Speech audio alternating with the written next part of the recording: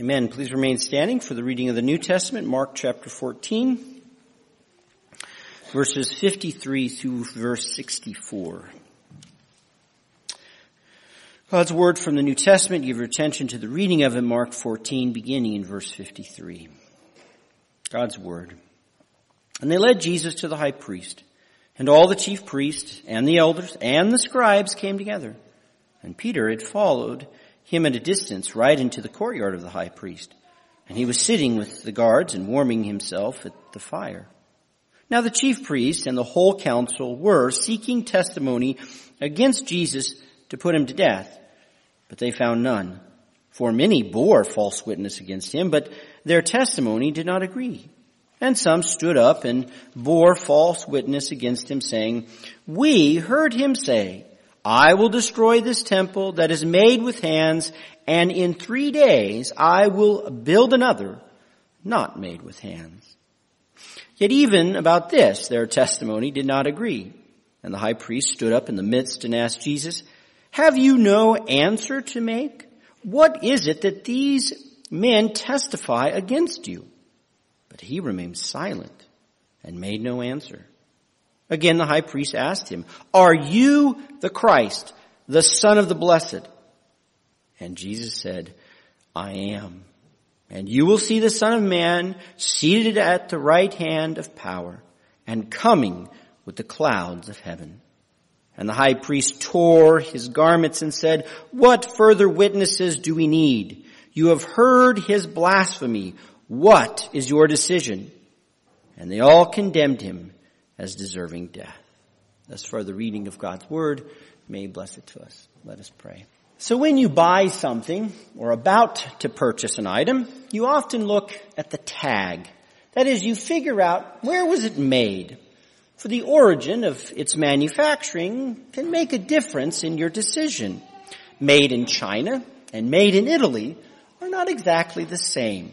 For craftsmanship and quality are regularly impacted by the country in which it was made. Though more than the country, we especially value something handmade. Handcrafted leather boots, custom-made jewelry, baked goods from scratch. This is the really good stuff. When an expert artist shapes with their own hands from the best available materials something that is beautiful and is made to last. You'll pay extra, but it's worth it. Yet when it comes to Scripture, handmade has a different ring to it. It is assessed on another scale, which our Lord proves as he shows us the best thing ever made without hands. So the rest is wrapped up. The handcuffs are squeezed tight. The disciples have disappeared into the night, and Jesus remained alone with his betrayer and a small herd of temple popo. And now the officers lead our Lord out of Gethsemane and back into the city. They bring him to the high priest, whose residence was somewhere close to the temple. And despite being the middle of the night, the priestly palace is a buzz of flurry. For it's 2 or 3 in the morning, any normal person should be purring on their pillow. But dark deeds love the shadow of night. And even if the moon is full, this night is as dark as it comes. For the soldiers lead Jesus not merely to the singular high priest, but his palace is filled with all the other priests, the scribes, and the elders. This means all the leading scholars, all the landed nobles are there, as if it was a party of the who's who's of Jerusalem. In fact, the entire municipal council of Jerusalem has gathered, the Sanhedrin, who was the legal governing body over the temple and the city. This is a 2:30 a.m. full session of the Jerusalem Senate, which betrays planning. You do not, by chance, get such important people out of bed. No, this is an emergency meeting scheduled with mandatory attendance. The call to order of the Sanhedrin is the fruit, then, of long plans and much scheming. Indeed, We have heard for a good time now how the priests were seeking a way to destroy Jesus. As far back as chapter 3, the authorities were rubbing their hands together on how to snuff out this Jesus. But the scheming reached full speed in chapter 11 after Jesus shut down temple worship and scattered the sacrifices and their money. Then daily, as Jesus was teaching in the temple, the various scribes and priests set snares to noose Jesus in his own words, all of which were unsuccessful.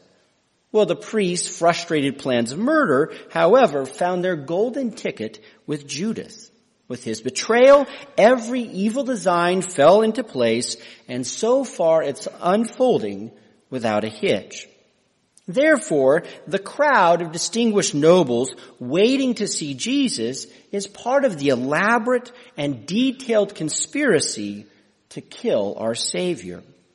These are the brightest minds with the deepest pockets plotting together to pull off the heist of the century, the assassination of all assassinations. We are meant to be impressed, intimidated by their flexed muscles. Though Mark does add a side note about Peter. As Jesus is being put on the stand, one of his disciples who ran off came back. Peter got control of his cowardice, and he's facing his fears. For he actually slips into the courtyard of the high priest, and he's hiding among the servants around the fire. This is risky. It's dangerous. Peter's devotion to Christ is holding on with an impressive grip. The question is, though, how long we'll be able to hold on as the night grows darker and colder towards dawn. Yet with this brief nod to Peter, Mark takes us back inside the chambers of justice. The many judges circle around Jesus like wolves around a wounded calf. And their purpose is clear: to condemn Jesus to death. The verdict is all finished, guilty. The punishment has been rendered, capital punishment. He shall surely die. But they still need a crime and evidence. Jesus is guilty. We just need to figure out what he's guilty of. Likewise, you need some supporting evidence to validate the crime. Of course, this is proper judicial procedure in reverse. According to the law, evidence of a crime comes first, and then there's a charge of a crime. Next, judges determine guilt, and finally, a sentence is rendered. The priests, though, have read the judicial alphabet backwards. He needs to die, so he must be guilty. Any serious crime will work, so what evidence do we have? Such is judicial murder at its most corrupt. And yet it's not so much the fraudulence of the priests that stand out. Instead, they're looking for evidence, for witnesses, and they can't find any. And it's not due to the lack of witnesses. Indeed, they have lots of people who are willing to testify Jesus. Many falsely accuse Jesus of crimes. The priests are professionals, after all, and they have lined up in the middle of the night not only all the judges, but a long queue of witnesses to testify. Nevertheless, all these lying witnesses disagree. All the law requires is of 2 or 3 witnesses agree for a conviction. But several dozens witness with no concord. These liars and fabricators can't even get their stories straight. The second liar can't even parrot the liar before him.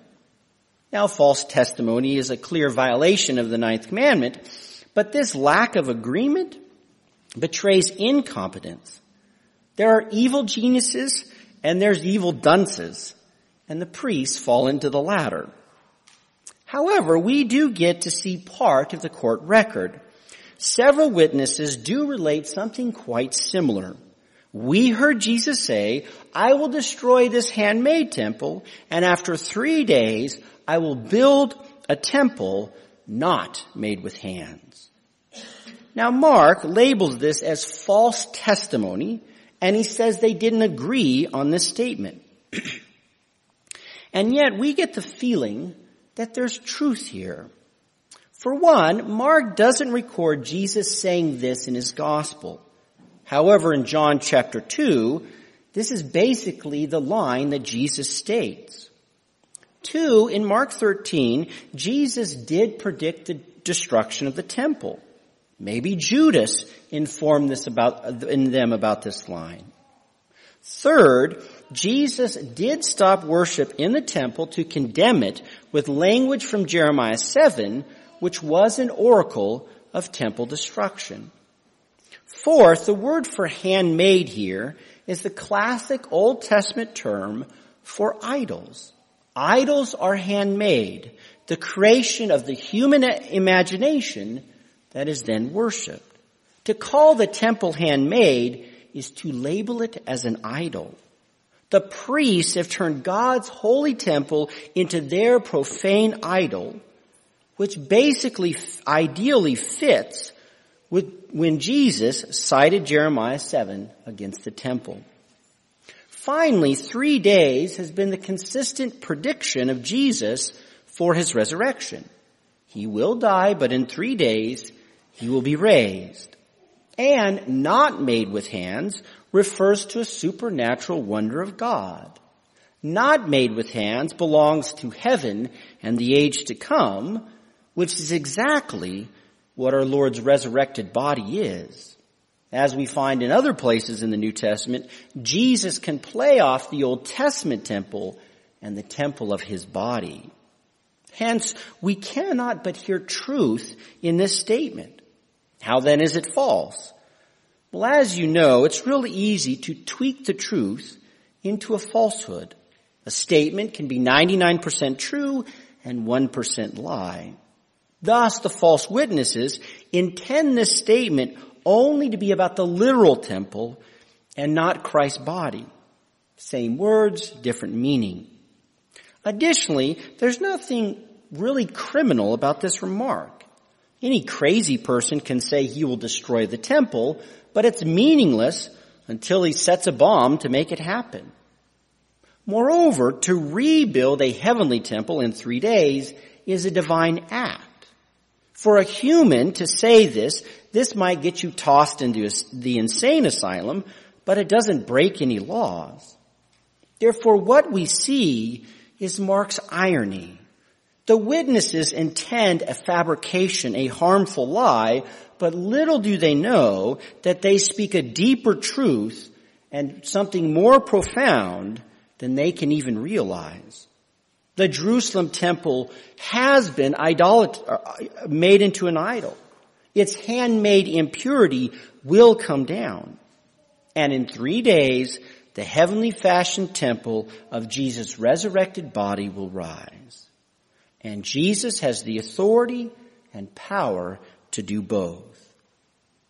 Yet these wicked, incompetent judges can't tell their right hand from their left. They can't recognize the truth of this false testimony. And their attempt to weaponize it falls flat. This super organized trial for a midnight conviction isn't so organized after all. In fact, the high priest is getting frustrated. He's losing his patience. And so, with all the liars in disarray, he attempts to bait the accused. If you can't get evidence against the accused, you can always try to get them to self-condemn. As you know, the human tongue is quite apt at tripping itself up, especially in times of stress. Surely the mouth of Jesus will step into it. So the high priest challenges Jesus to react. Have you no answer? Don't you hear what they're testifying against you? Aren't you going to defend yourself? Shrewdly, the high priest plays into a ubiquitous human weakness. When you are falsely blamed, we naturally push back. He did it. No, I didn't. It's like Newton's third law of motion. For every false charge, there's an equal and opposite defense. To be wrongly accused hits our reflexes to kick back. But for us to hold our peace in the face of a lying charge requires us nearly to bite our tongues off. Surely Jesus will not be able to control himself and amid this whirlwind of lies. But our Lord succeeds where we all fail. He's silent. He reacts without a peep. Like a lamb before a slaughtering priest, Jesus says not a word. No deceit or vengeance was found upon his lips. The obedience of our Lord stands out here like a lighthouse on a dark and stormy night. The high priest, though, is getting urgent. They're on the clock, after all, and they need a conviction before morning comes. So he throws out another question. Maybe Jesus will bite this baited hook. Are you the Christ, the Son of the Blessed? Now the high priest takes aim at Jesus' identity. Are you the Messiah? Is he the Son of the blessed God? Yet this tactic again should smell off to you.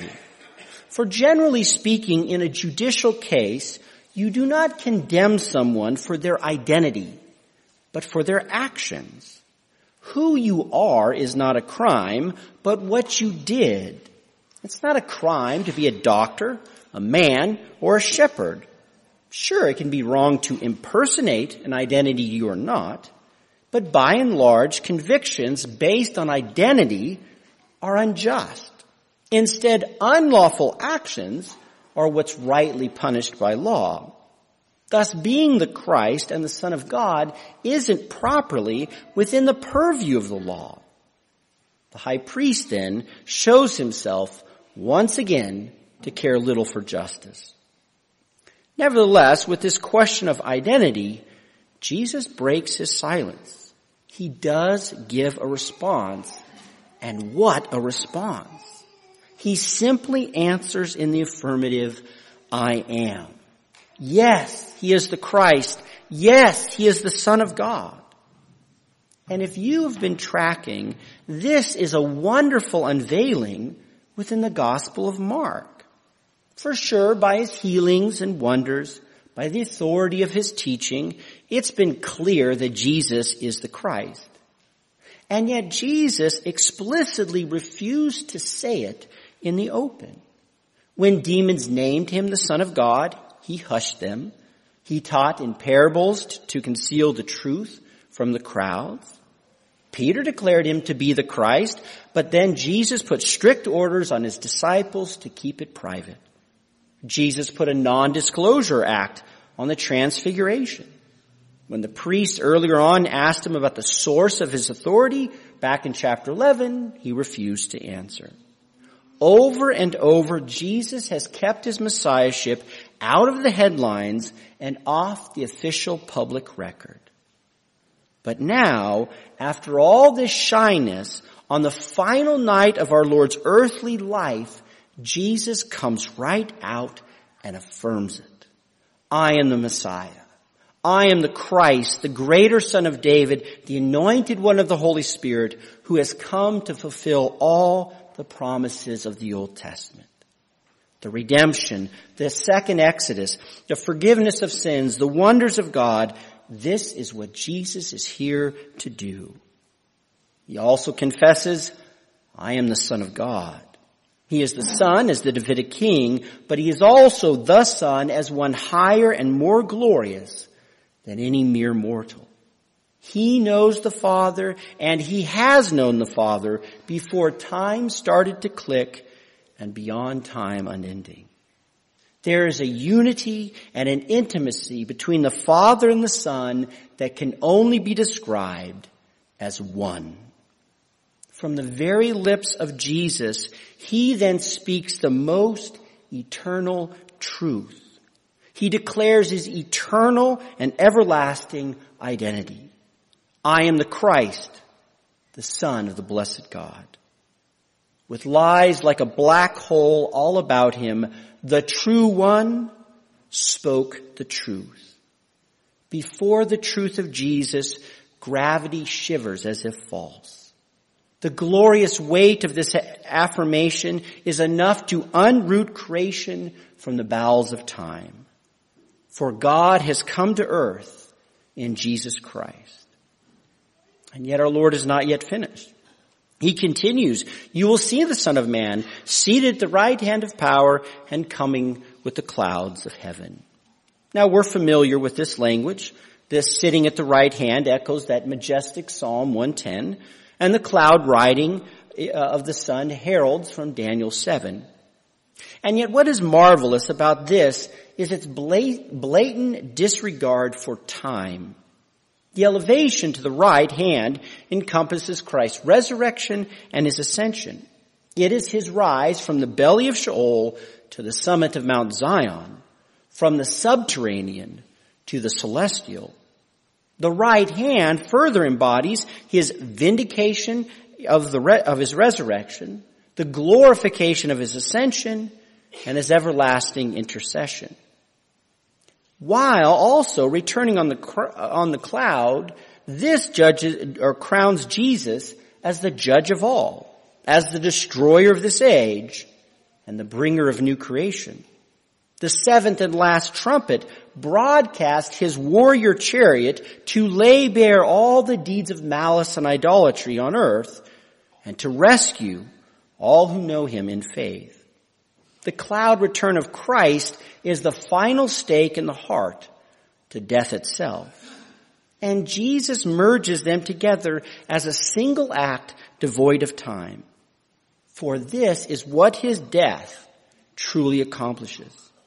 Christ's death doesn't win one of these or pieces and parts of them, but his death ordeal merits it all. Resurrection, ascension, intercession, and second coming. This is the power of the cross for Jesus and for us in him. Now it shouldn't bother us that he tells the priest that they will see this, for in the Old Testament, see is a regular metaphor for knowing. Indeed, we should not take this overly literal, as if they will witness Christ's actual ascension. No, rather, it simply means that at some point, they, whether living or dead, will come to know this truth. That is the truth that the priests are about to deny with all such devilry and enmity will come back on their heads. They will reap the lie that they chose. And sure enough, before Jesus has nigh finished his testimony, the tearing of a tunic cuts him off. As an act of abhorrence and grief, the high priest rips his garment. This distanced the priest from Jesus' words, as if to declare the priest innocent, and it spits in disgust at such an abomination that Jesus uttered. But the high priest has now achieved his aim. He hoped for self-condemnation, and now he's got it. No more testimony or witnesses required. All have heard the blasphemous words of Jesus. He arrogated himself to the level of God. He claimed for himself a power and glory that only belongs to the Lord. The very utterance of such things contains its own condemnation and judgment. Of course, the corruption of the high priest is again showing. He asked if Jesus was the Christ, but he had already prejudged his admission as a lie, as an unholy fabrication worthy of death. And so now the high priest calls for a vote. He moves the previous question and he gets a unanimous judgment. As a choir in harmony, all the elders, scribes, and priests vote to condemn him to death. They all say aye. And again, the irony is pungent. On one hand, the high court conducts itself with such decency and good order. They line up witnesses. They take time to gather evidence. A vote is taken. The clerk writes well-written minutes. And yet, it's all done under the cover of darkness, and the good order is done in reverse. The priests love Robert's rules, but they hate justice and truth. Therefore, Jesus is declared guilty while being righteous. They label him as a liar for telling the truth. They denounce him as a fraud for his real identity. The court judges Jesus as deserving death even as he is meriting eternal life. They color him as the worst devil for being the true God come in the flesh. The wicked horrors of this dark night are unmatched in all of human history. And yet, even as the priests excel in evil incomparable, what they do is not that unique. For is this not what essentially happens every time someone rejects Christ and his truth? In the gospel, Jesus says over and over, I am the Christ, the Son of God. And each time a sinner rejects this truth, they are again calling Christ a liar. They laugh at the truth of Christ as if it's a made-up joke. Sure, your average rejection of the gospel doesn't contain all the face-to-face malice of the priest here.